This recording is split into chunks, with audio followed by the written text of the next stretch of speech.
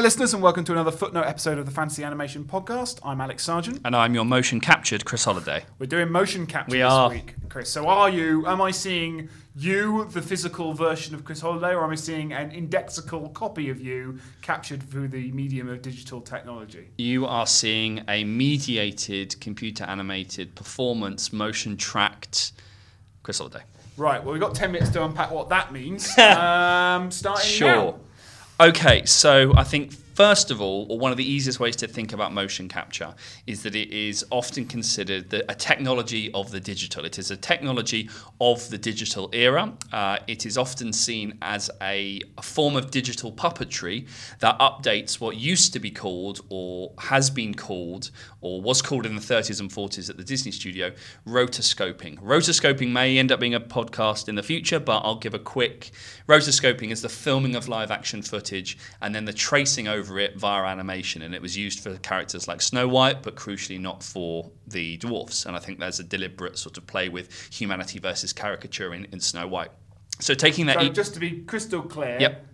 They got someone to be Snow White live on the set. They filmed it, and then they literally traced over it. Yes. Fine. And that's how they made the images of Snow White, Yeah. particularly bits where she's like running around the woods. Yes, and adding a degree of humanity to her, which is super important. So digital technology changes that. What's happening now? So digital technology, if we take that ethos of tracing live action, or the thinking of using the human as the primary control mechanism, that's where motion capture comes from. So a process that is akin to a form of digital puppetry. Why is it a form of digital puppetry then, if the performer is being captured? So motion capture is unusual. I suppose if you think about traditions of performance and puppetry and performing objects, in the case of puppetry, you have a puppeteer and you have the audience, and their eyes are trained on the same thing, i.e. the puppet. In the case of dance, you are watching the dancer and the dance simultaneously. There's not the puppet that exists in between. The person controlling is the dancer versus the controller of the puppet. Or just acting. Or just yes, exactly, acting. So I'm interested in these traditions of performing objects and puppet theatre and ways that motion capture has been understood is as a form of digital puppetry, i.e. that you have a performer on a stage with lots and lots of different markers, technological markers. They perform a scene that is transposed live onto a computer screen that is looked at by the director and the filmmaker. And so you've got that kind of...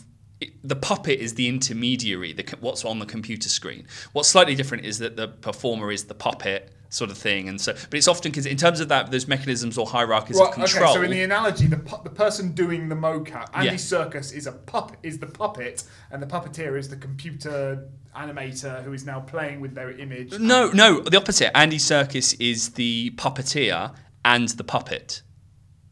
But how is Andy Serkis puppeteering? Because he's controlling himself.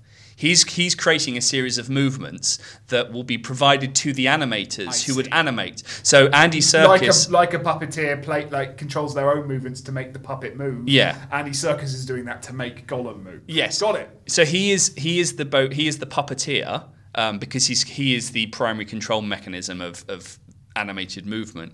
But what is being spitted out on the computer is the outcome of that process, which is the digital puppet, which is now there as data, as fair game for a series of animators to play with and kind of talk about and discuss and move body parts and say, how could we augment? So one of the big tensions in motion capture is the question that you kind of hinted at, which is about labour as much as it is practice. Because when I hear about it, I think Andy Serkis plays Gollum live on set, happening on a screen.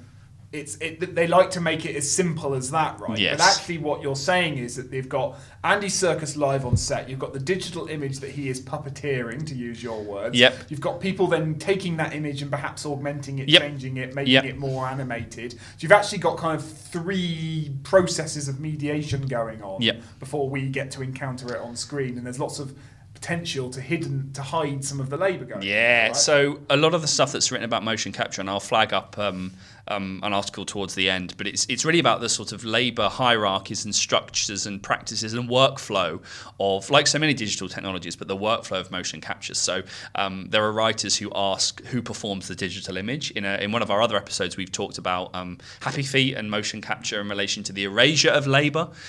Who's to say that the person, in the case of Andy Serkis, the relationship is more one-to-one. He is the star, he is performing, he is creating a digital puppet, and the animators are animating to that, but animated. A lot of the writing around Andy Serkis is that he was there on set, it's still his live performance, and he's really the author of this performance.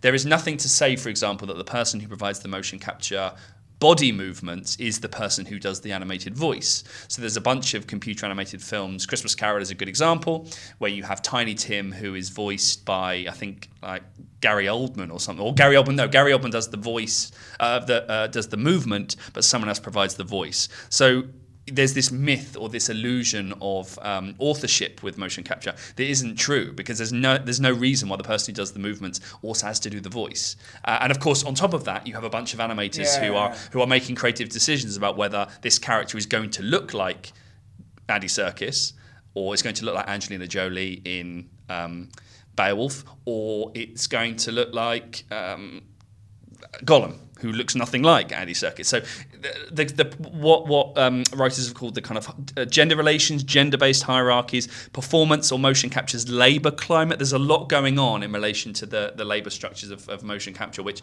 we tend to think of as relatively straightforward, as you said, creator, and the cause and effect of motion capture, when it's a lot more complex than that. And when is this used in like contemporary cinema? I'll say it as broad as that. Yeah.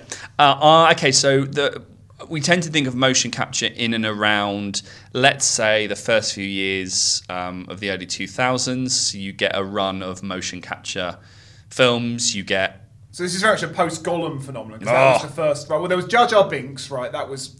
Was that motion captured, or was that just a sort of reference point live on set? I think that was an entirely... I think you might be right, because even I remember with my fantasy hat on from like the Lord of the Rings documentaries and stuff that accompanied the DVDs, that there were a lot was made of the pioneering use of... We actually decided to capture live on set the footage that Andy was filming. Yeah, so Jar Jar Binks is the first fully computer-generated supporting character in a live-action film. He acted out the character. Ahmed Best, the voiced the character, but he acted the character out with prosthetics on set, and then it was animated too. Right. So that is slightly...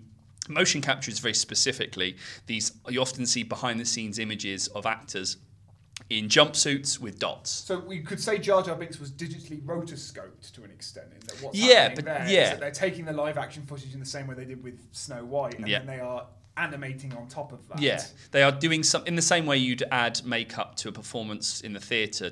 Somehow the digital is augmenting a performance. This is taken to extremes in motion capture, because all the actor is producing in motion capture. It might be the voice, not always, but is often the voice. And especially if there are stars performing, we want stars to sound a certain way, so it makes sense to keep their voice. But often they're just providing data, literally a stick man on a screen with a series or stick figure on a screen with a series of dots that are the basis for a performance that would be then added to by the animators. So actually, the role of the animators is really important within motion capture. And will that depend slightly on the kind of power relations then of the performer? Because I can imagine if you're hiring someone just to kind of be a reference point on set that day, the animator's going to get quite a lot of creative freedom to do what they want with that information. It's just it's a tool for the animator really to kind of in the same way that like I've heard of animators like photograph some fish when they're making like Finding Nemo and stuff like that. Yeah. But I can imagine if it's like Andy Serkis, a sort of name, then there's going to be a need within the process to kind of be more or have more fidelity to his movement on set rather than like using that just as a template. Yes, it could be a template, but what it could do is be actually something that the behind the scenes or the industry discourse can really latch onto and say, no matter how abstracted this character looks, don't worry, we still had Andy Serkis. It's still a degree of authenticity behind it. Whereas in the case of Happy Feet, as we've talked about, Savian Glover does the motion capture for the Penguins. At no point did Hugh Jackman or Brittany Murphy or Nicole Kidman adorn motion capture suits and perform like that. So labour and the way that voice in relation to body works, I would say, it's a post-Golan phenomenon. So there are kind of films like, mostly directed by Robert Zemeckis. He made 3 really important motion capture films: Polar Express, Beowulf, and A Christmas Carol. By 2011, and the release of Mars Needs Mums, very famously sort of signalled the death knell for motion capture. So often seen as too expensive, not viable, and also producing a kind of an uncanny effect. Sure. There are other films. Monster House uses motion capture. Rango doesn't use motion capture, but filmed the characters and used that. That's more in line with rotoscoping, actually. So motion capture is often an effect in live action films and has returned to that, really, if we think about the Rise of the Planet of the Apes films and stuff like that. Avatar being a classic. Avatar, but again, it's what's fascinating about motion capture is more the extra textual industry discourse that surrounds it, and the need often for big companies to sort of say, don't worry, this isn't a automatically generated process. We have creatives at the level of animators, but we also really did have Benedict Cumberbatch doing Smaug. We also definitely did have him on set, and that rhetoric of authenticity is really important. Okay, so for listeners who want to read more about motion capture, its history and its theory, any recommended readings? Yes, so I would say, so there's a lot of interesting stuff on digital puppetry. I would say there's work by a scholar called Steve Tillis, Tillis, which I'll put on the website. He writes a lot about different forms of performing objects and places motion capture within a lineage of a kind of marionette performance and performing objects. I mean, John Bell has also written a book called American Puppet Modernism, which talks a little bit about this and asks the question quite explicitly, who performs the digital image? But Steve Tillis has written an article called The Art of Puppetry in the Age of Media Production, which is really, he's written lots and lots of other things in relation to the inclusion of labour and acting and puppet theatre and acting theory.